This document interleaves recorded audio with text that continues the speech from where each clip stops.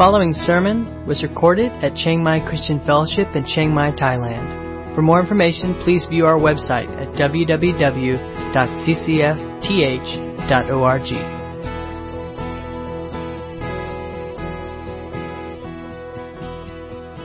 Good morning, all. Merry Christmas. We'll be looking this morning in Matthew chapter 2, verses 1 through 12. And just for old time's sake, in our scripture reading this morning, I've also thrown in some passages from Numbers. You think I'm joking? Because it all points to Jesus. So let's begin. We'll read Matthew 1, 2 through 12, and then we are going to actually look at some Old Testament, including Numbers, Psalms, and so let's read. Now, after Jesus was born in Bethlehem of Judea, in the days of Herod the king, behold, wise men from the east came to Jerusalem, saying, "Where is he who has been born King of the Jews? For we saw his star when it rose, and have come to worship him." When Herod the king heard this, he was troubled, and all Jerusalem with him. And assembling all the chief priests and scribes of the people, he inquired of them where the Christ was to be born. They told him, "In Bethlehem of Judea, for so it is written by the prophet, And you, O Bethlehem, in the land of Judah, are by no means least among the rulers of Judah. For from you shall come a ruler who will shepherd my people Israel." Then Herod summoned the wise men secretly and ascertained from them what time the star had appeared. And he sent them to Bethlehem, saying, "Go and search diligently for the child. And when you have found him, bring me word that I too may come and worship him." After listening to the king, they went on their way, and behold, the star that they had seen when it rose went before them until it came to rest over the place where the child was. When they saw the star, they rejoiced exceedingly with great joy. And going into the house, they saw the child with Mary, his mother, and they fell down and worshipped him. Then opening their treasures, they offered him gifts, gold and frankincense and myrrh. And being warned in a dream not to return to Herod, they departed to their own country by another way. "I see him, but not now. I behold him, but not near. A star shall come out of Jacob, and a scepter shall rise out of Israel. Water shall flow from his buckets, and his seed shall be in many waters. His king shall be higher than Agag. His kingdom shall be exalted. May the kings of Tarshish and the coastlands render him tribute. May the kings of Sheba and Seba bring gifts. May all kings fall down before him. All nations serve him. Long may he live. May gold of Sheba be given to him. Then you shall see and be radiant.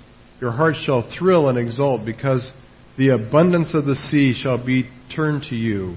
The wealth of the nations shall come to you. A multitude of camels shall cover you, the young camels of Midian and Ephah. All those from Sheba shall come. They shall bring gold and frankincense, and shall bring good news, the praises of the Lord." All right. We started looking last week in Matthew chapter 1. And as I said, Matthew in the first two chapters is really making a case for why Jesus should be worshipped, why he is the Messiah. And we talked last week that Jesus can claim rightfully the title of Messiah because he was born at the right time, because he was given the right name, and because he was born under the right circumstances to a virgin. So this morning we're going to look at chapter 2, where Matthew continues on building his case, arguing that Jesus is indeed the Messiah. And in the midst of this, he could have just said Jesus was born in Bethlehem to fulfill Scripture and kind of moved on, but he chooses instead to use the story of the Magi, the wise men, to teach us some other key truths about Jesus, about who he is and what his ministry is about. So let's look and see what the wise men, the Magi, can teach us about who Jesus is and who He wants to be in our life. Kind of continuing his argument for Jesus being the Messiah, he affirms that Jesus was born in the right place. This is a key truth, of course, the place being Bethlehem. And 3 times Matthew makes clear that not just any Bethlehem, but Bethlehem of Judea. And if you know much about biblical archaeology, you would know that there's actually more than one Bethlehem. There's a Bethlehem actually in Galilee, much nearer to Joseph's home in Nazareth. But if Jesus is truly the Messiah, it's critical that He be born and come from Bethlehem in Judea. And for many people who Matthew was writing to, they may have known of Jesus and heard Him called Jesus of Nazareth. And so if He's Jesus of Nazareth, they may think, well, Jesus is a Nazarene. He's not from Bethlehem. He couldn't be the Messiah. And so Matthew uses this story to make it clear that indeed Jesus was born and was originally from Bethlehem of Judea. This Bethlehem was the birthplace of King David, so of course that gives it messianic importance. But more importantly, it was the place that Scripture affirmed that the Messiah had to be born. It was interesting. A few years ago, I was had the chance to go to Israel, and we were touring around with this Jewish tour guide. And we actually had gone to Nazareth, and you know, as you're taking these bus rides, the tour guides are chatting away about all kinds of history, and but from a very Jewish perspective, right? And she went on and on trying to explain why Jesus was not actually born in Bethlehem of Judea, that He actually was born in the other Bethlehem. And of course, this was important for her because she doesn't want to accept Jesus as Messiah, right? And if she could make her case and prove that Jesus was not born in Bethlehem in Judea, He could not be the Messiah. And that was her point. I didn't argue with her, but I think she was off. And the reason she's off is because Scripture affirms otherwise. And so as the story goes, after Jesus was born in Bethlehem of Judea, okay, Matthew's very specific here which one. In those days of King Herod, behold, wise men, or Magi, from the east came to Jerusalem seeking Him, saying, where is He who is born King of the Jews? For we saw a star, and we have come to worship Him. And when Herod the king heard this, he was troubled, along with all Jerusalem, and they assembled the chief priests and the scribes, and they inquired, where was Christ to be born? And it's interesting, the scribes and the priests and the students of the Old Testament didn't have to go, well, give us some time while we check this out. They knew this prophecy. And so they quote Micah 5:2 along with, in Matthew actually combines Micah 5:2 with 2 Samuel 5:2. And it's important that we know the bigger context of Micah 5:2. It's a very messianic passage, very much pointing to this one who would come who would be king and deliverer of Israel. Micah 5:2 says, but you, O Bethlehem of Ephrathah, are too little to be among the clans of Judah.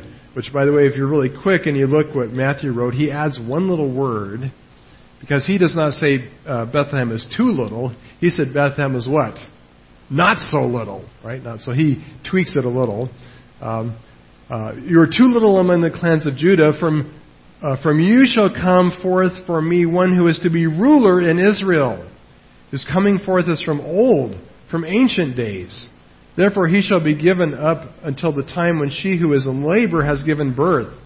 Then the rest of His brothers shall return to the people of Israel, and He shall stand and shepherd His flock in the strength of the Lord, in the majesty of the name of the Lord, His God. And they shall dwell secure, for now He shall be great to the ends of the earth, and He shall be their peace. So this passage envisions this ruler coming who will rule to the ends of the earth, and who will redeem Israel and set them free. 2 Samuel 5:2 is also at the end the part about shepherding my people, and these are words that were actually spoken to David when the people were urging him to be king. And it says, in times past when Saul was king over us, it was you, that is David, who led out and brought in Israel.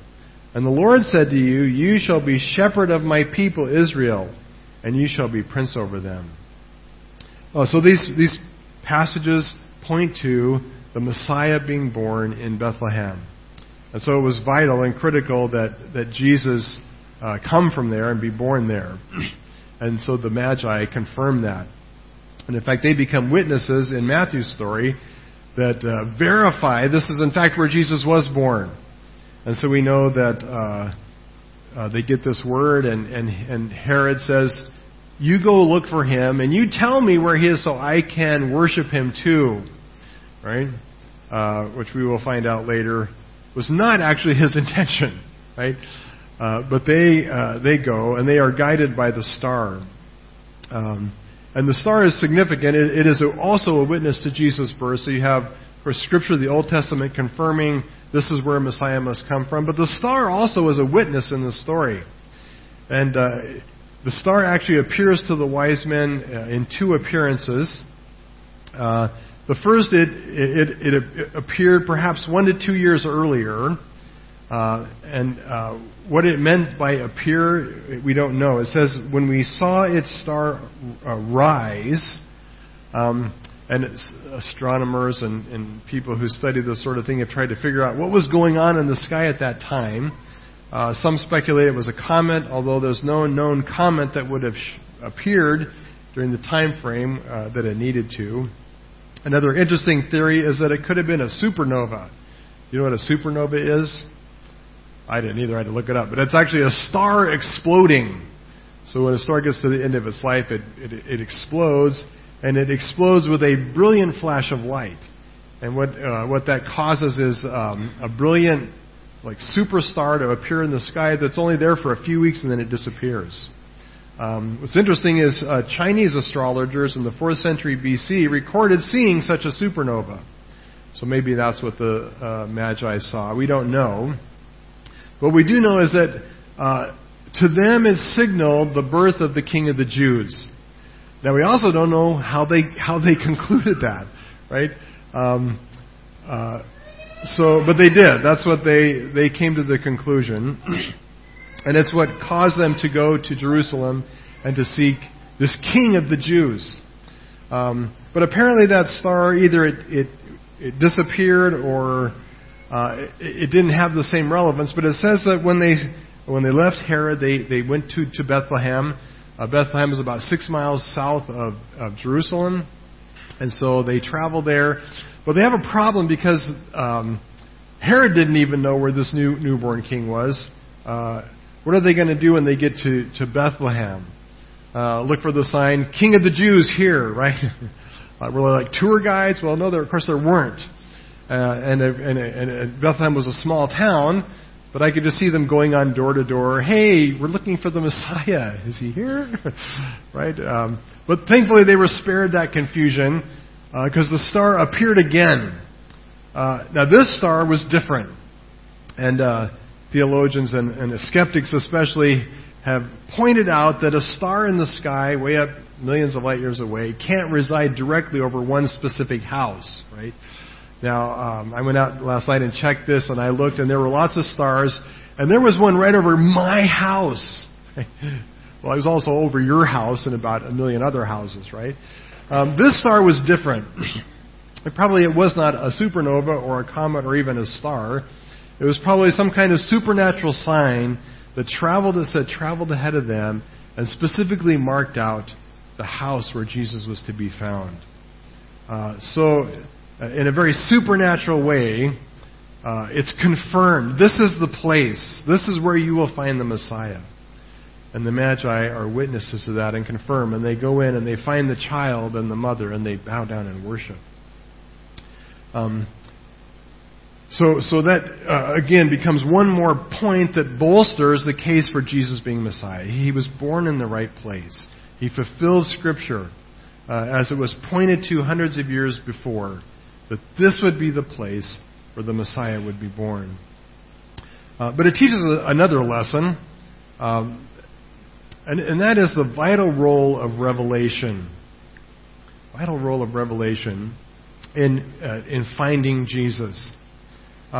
Revelation is God's deliberate disclosure to mankind of true knowledge of Himself and His purposes and actions on behalf of mankind. Right? We as human beings are in serious trouble if it's up to us to find God. And it doesn't matter how smart you are, and I know there's some very smart people here and very smart people in the world, but you can't find God by brain power alone. Right? There's nobody who's smart enough to grasp Him apart from His revelation.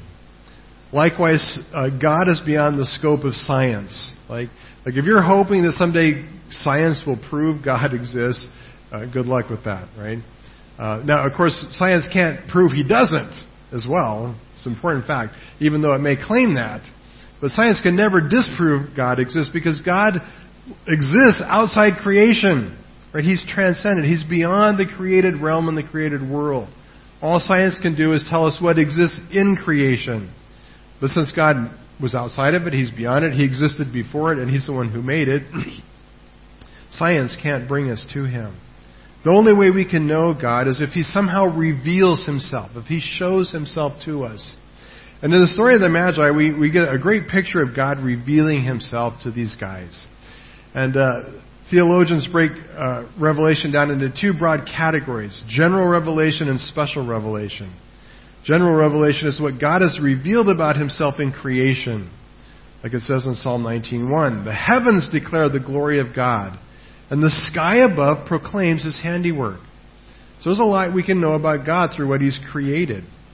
And for those who are perceptive and take the time to look, Romans tells us that we can know about God's invisible nature and attributes through creation. But God also reveals Himself specifically or in special revelation through His Word, through the prophets, by His direct speaking and impressing Himself upon the hearts and minds of men. And the Magi experience both, right? First they get general revelation. They see the star in the heavens. And as I said, I don't know how they came to know that this pointed to the birth of the King of the Jews. The Magi, and we'll talk a little bit more about who they were, but they were from Persia or from Babylon, that region. There were still a lot of Jews from the exile living there, and maybe they had read the Old Testament themselves. Maybe Jews had talked about this coming Messiah. We don't know. But it's not so important how they got the revelation. What's important is what they did with it. Right? What did they do when they got this vision of the star that pointed to the King of the Jews? They could have just written it down and say, "Hey, that's nice. The King's going to be born." But for them, this sign was of such weight and significance, right? That the sign of this king marked that he wasn't just an average, ordinary king. He was a king of great importance in history in the world. Important enough that they needed to go honor him and pay homage to him and find him. And so they acted on, with faith, that this sign was true and that this revelation was true. Right? They believed it. And they acted on it. And they packed their bags for a fairly long journey to go find him. And the revelation gets them as far as Jerusalem, which would have been the logical, obvious place to go, because that's the capital city of what had been Israel. It's where King Herod himself lived. And so that's where they show up. But that's not where he was, right? And that illustrates the limits of general revelation. Like, you hear people say, well, I connect with God in nature, and you can. And part of the truth of this is that you can connect with God in nature. God can speak to you, and God can move our hearts and souls in ways that are important. And it's good to get out and to experience God in creation. But it's limited revelation. It will never get you all the way to Jesus. And so the wise men found out. They ran out of revelation. They ran out of information. And they needed more. And so they go to Herod and they knock on his door. And there's a little bit of maybe humor or satire or sarcasm in this story here, right? We call these guys the wise men, right? But the fact that they go knock on Herod's door is proof that these guys are actually not very bright at all. right? Like just think this through, right? You're going to go to the king of a country who, if they'd known anything about Herod, they would know he was an extremely paranoid guy. At this point, Herod the Great was an older man who some people think was actually going crazy, and he was consumed with paranoia, so much that he had his favorite wife killed, right? And two of his sons, because he feared they were going to take his throne. So this is a super paranoid guy. You just don't knock up to his door and say, "Hey, we're looking for your replacement." Right? It's just foolish, right? So these wise guys are not actually all that smart, right? They seem to be quite naive about the political implications of what they're asking, right? This could be dangerous not only for a paranoid king, but really any king to say, "Hey, we're searching for your replacement. Can you help us?" But Herod goes along for his own hidden agenda, which also shows how clueless and naive these guys are, that they're so easily used by Herod, right? They're oblivious to the fact that he wants to worship them, right? I want to go worship him. And they're oblivious. But through this, they do get the added revelation they need, right? Herod calls the scribes and the priests, and it says all Jerusalem's in an uproar. All Jerusalem is in a stir. Right? When these guys show up, it makes an impact on the city.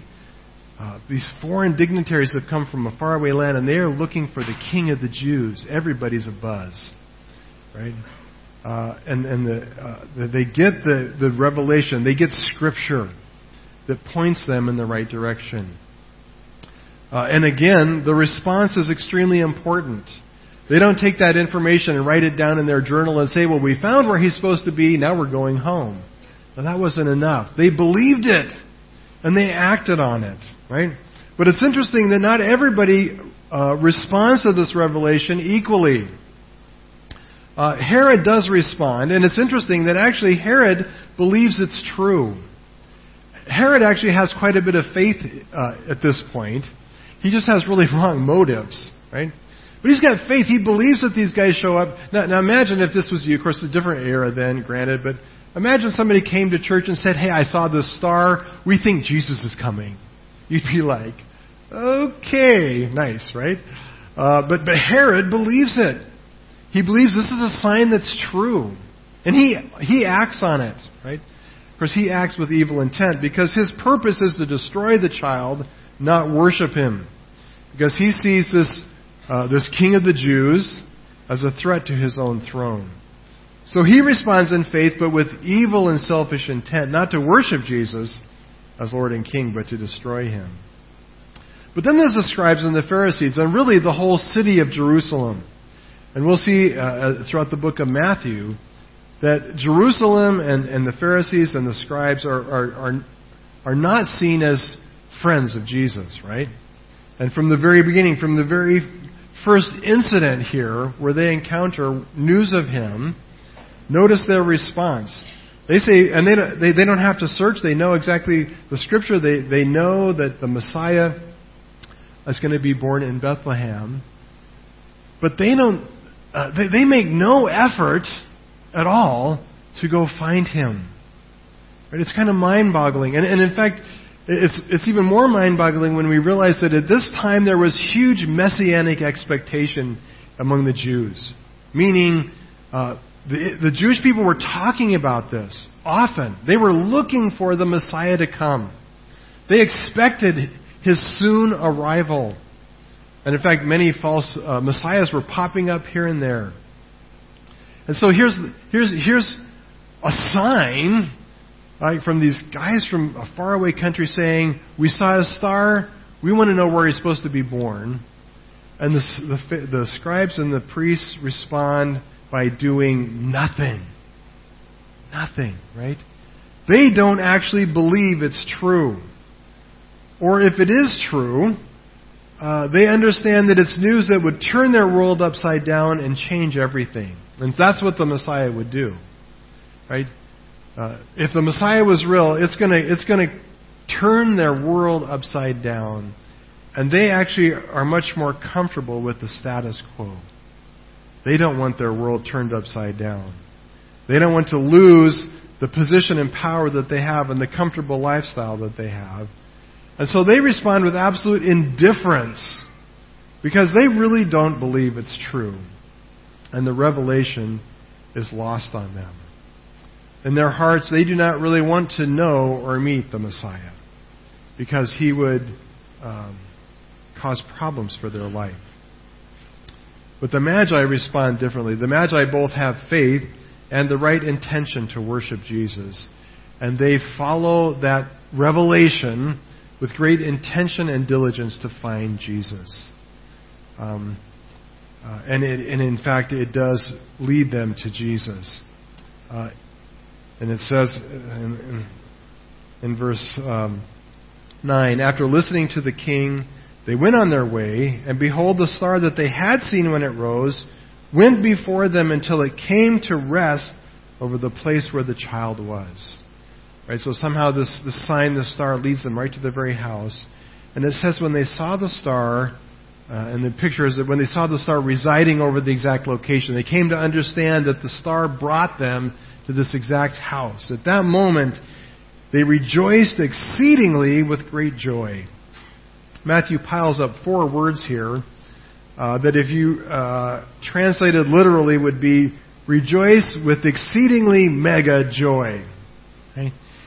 He can't come up with enough words to talk about how pumped these guys are at what they've experienced. Right? Joy with exceeding mega joy. Not just in the revelation, but in that the goal of their revelation has come to fruition and they have found what they were looking for. And they fall down and worship Jesus and they unpack their treasure chests and they give him gifts of gold, frankincense, and myrrh. And I love this. Joy, right? Christmas is about joy. And a lot of us, hopefully most of us like Christmas, and we look forward to the joy of Christmas, right? And we use this word a lot at Christmas time, joy. There's joy. I remember as a kid, for me, Christmas was a very joyful time, and I would look forward to the joy of getting presents. In fact, I would look forward to the joy of just anticipating the presents, right? And I would get so excited, and the mystery of it all, and boxes would start appearing, and packages, and I would be, oh man, what's in that box, right? And there was the joy of opening them on Christmas morning, and new things and fun things, and the adventure and wonder of all the surprise of wishes and dreams being fulfilled, or sometimes not, right? Didn't always get what I wanted, but it was exciting, right? And there was joy. And certainly the world offers a kind of joy, and there is that kind of joy at Christmas. But what's interesting is that joy never lasted very long. Like there was the day after Christmas, right? And half the toys were already broke or the batteries died or whatever. Or I was just bored with them already. And pretty soon the tree went down and no more fudge and sugar cookies, like back to just plain old food. And it's kind of over, right? And it just seemed like forever before Christmas was going to come again. And that's the joy of the world. The joy of the world is very temporary. And the world does offer a certain kind of joy, but it does not last. But the joy that comes in Christ is the true joy that never ends and will never disappoint. Right? And the point here is that joy comes when we pursue the revelation God gives us with a diligence and determination to find in it Jesus. Right? To find in that revelation the person of Christ. There's one more lesson here. And I must say that I think every good Christmas sermon needs to somehow wreck Christmas. Right? So this is my wreck Christmas point. Right? How can I destroy the quaintness and beauty of Christmas? Right? So here's what I mean by that. We do have quaint ideas at Christmas, and there's nothing wrong with that. And it is nice to have candles and to have our nativities. But I think we have the wrong idea about the wise men. In fact, it's really wrong to call them wise men. In fact, the translation, and it's interesting that a lot of Bibles translate it wise men, because that's really not what they were. They were magi. Magi. And a Magi was not a wise man. He was a sorcerer in the tradition of Balaam. We just went through Numbers, right? Was Balaam a good guy or a bad guy? Well, he was hired to bring curses down on Israel, right? He's kind of a bad guy. Now, in the end, of course, he doesn't curse Israel, but then after he doesn't curse them, he blesses them. Then he leads them into idolatry.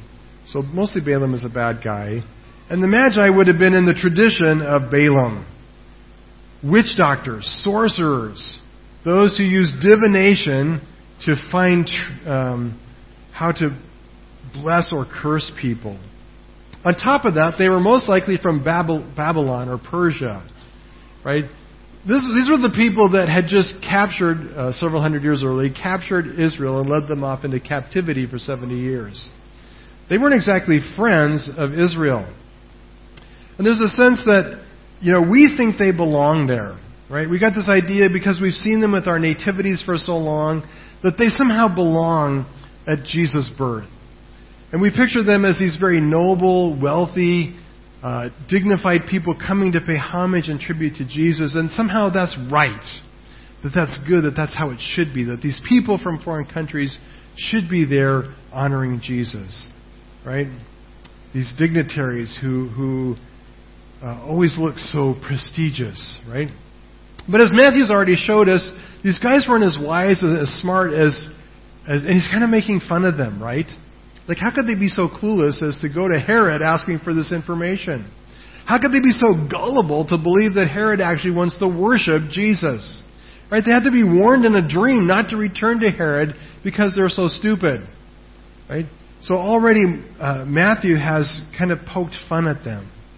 And we need to understand that for Matthew's readers, who are primarily Jewish people, when they saw the word Magi, it would have been like saying, devil worshippers came to look for Jesus, right? I can think of some other titles. I won't fill them in because I'll probably offend somebody. But just imagine the worst category person you can think of and insert their name there instead of Magi. Right? The Jewish readers watching this would have been like, what? What? Why are these guys in the story? They don't belong here. And to make matters worse, the priests and scribes who do belong there don't do anything. Also, it would have been very troubling for his Jewish readers. These scribes and Pharisees they're missing it, right? They're not responding right. They should have been the ones there with the shepherds. Right? That's who should be at our little nativity scene. Jesus and the sheep and the camels and the shepherds and the scribes and Pharisees, not the Magi. But there's also an Old Testament tradition, the tradition of the Queen of Sheba. And I read already one of the passages from Psalms. Let me read again. Then you shall see and be radiant. Your heart shall thrill and exult, because the abundance of the sea shall be turned to you. The wealth of the nations shall come to you. A multitude of camels shall cover you, the young camels of Midian and Ephah. All those from Sheba shall come. They shall bring gold and frankincense, and shall bring good news, the praises of the Lord. And of course, the Queen of Sheba did come and visit Solomon. This is a psalm of Solomon. And she brought gold and frankincense and myrrh, and she honored him. And there's a sense in which actually it is good and right for these guys to be here. Not because Matthew's readers would have thought so, but for a very different reason. And the reason is because it is right that the nations honor Jesus, right? And not only that, but Jesus came for the nations, right? Jesus came bringing good news, not just to Israel, but it's good news for everyone who seeks Him. And that's really the third main point here. He is a king for all who seek Him. God's purpose from the beginning is that His salvation would be for all people. It would come through the Jews. It would come through the line of Abraham. And by Abraham's descendants, God promised all the nations would be blessed. But Jesus came to be king for all. Not just for the Jews, but for all who seek Him. And that is the good news. And it was right and fitting, not because they were noble or wealthy, because they came bringing cool gifts or because they were dignified. It was right that they came because they were sinners. Right? It's right that they came because they represented sinful, fallen, broken people from the nations who did not worship God, who did not honor Him, who were pagans who worshipped idols. But Jesus came for people like this, right? It's good news for us because that's who we are, sinful, fallen people. And He's a King who can be found by everyone who seeks Him, right? No matter how sinful you are, no matter how far you are from God, Jesus came for you. And He's revealing Himself to you. And if you follow that revelation, you can know Him and find Him. It's ironic. The most religious in Israel, up to the high priest, missed the Messiah because they failed to take the revelation seriously.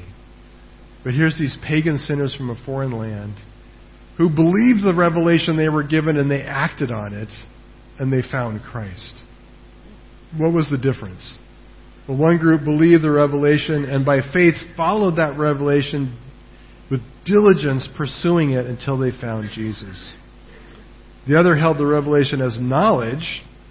They did have the right answer, but they didn't hold it as a treasure, and they had no real interest in meeting Jesus. Matthew's point to his readers was, are you proclaiming the gospel to everyone? And see, the Jews in his day were not, right? They had decided people that they thought were worthy of the gospel. Do we ever do that, right? Do you ever see somebody and you think, well, I'm not going to think about sharing Christ with them because God wouldn't save somebody like that. You ever think that? Honestly, I've thought that, right? And God convicted me right away. That's you, Tim. That's you, right? You were that unworthy person. And the gospel came to you. Not because you deserved it, right? Do we have a vision for preaching the gospel to the poorest of the poor? To those the world despises, or worse yet, those who Christian culture despise as being horrible sinners, right? And the last question, what are you doing with the revelation you have been given? Right? That's the point. That's the punchline here.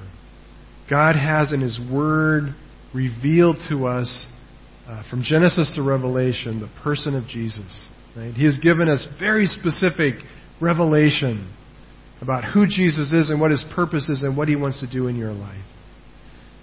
And the risk for religious people is that we become like the scribes and Pharisees who see it just as nice information that helps us build good theology so we can have all the right answers and all the right knowledge, but not really ever use that knowledge to seek and encounter Jesus. Right? And if that's the case, if our goal is not to come into the presence of Jesus and know and meet Him, it becomes a wasted revelation, right? Or are we like the Magi, who, with great diligence, say, "I'm going to pursue this revelation to the very end until it brings me to the place where Jesus is, because I want to bow and worship Him. I want to know Him, and I want to praise Him with my heart, and with my treasures, and with my life." And later, a few chapters on, we will see that Matthew gives us this great promise in the words of Jesus. Jesus gives us the promise. Ask, and it will be given to you. Seek, and you will find. Knock, and it will be opened to you. For everyone who asks receives, and the one who seeks finds, and to the one who knocks it will be opened. Right? If you press into this revelation, right, you will find Jesus. And there's amazing joy there. True, lasting, unending, as He says, rejoicing with mega exceeding joy kind of joy. Right? Or we can turn to the world and get so distracted searching for joy in the things of the world. And in Matthew and Jesus, it's pretty clear that you can't have both. You either seek for joy through revelation in Christ, or you seek for joy in the world. Where are you searching for joy? Let's pray. Lord God, we thank you so much for your revelation. And we just stand in awe that in such unique and amazing and miraculous ways you revealed yourselves to these Magi, who, as it turns out, weren't really all that great. They were sorcerers and used divination and witchcraft, and they worshipped false gods. But you revealed yourself to them, and they pursued that revelation to its final end, which was Jesus. Lord, may we take your word and your revelation seriously, not just to get smart, but to find Jesus. And Lord, we would even now, we would seek him.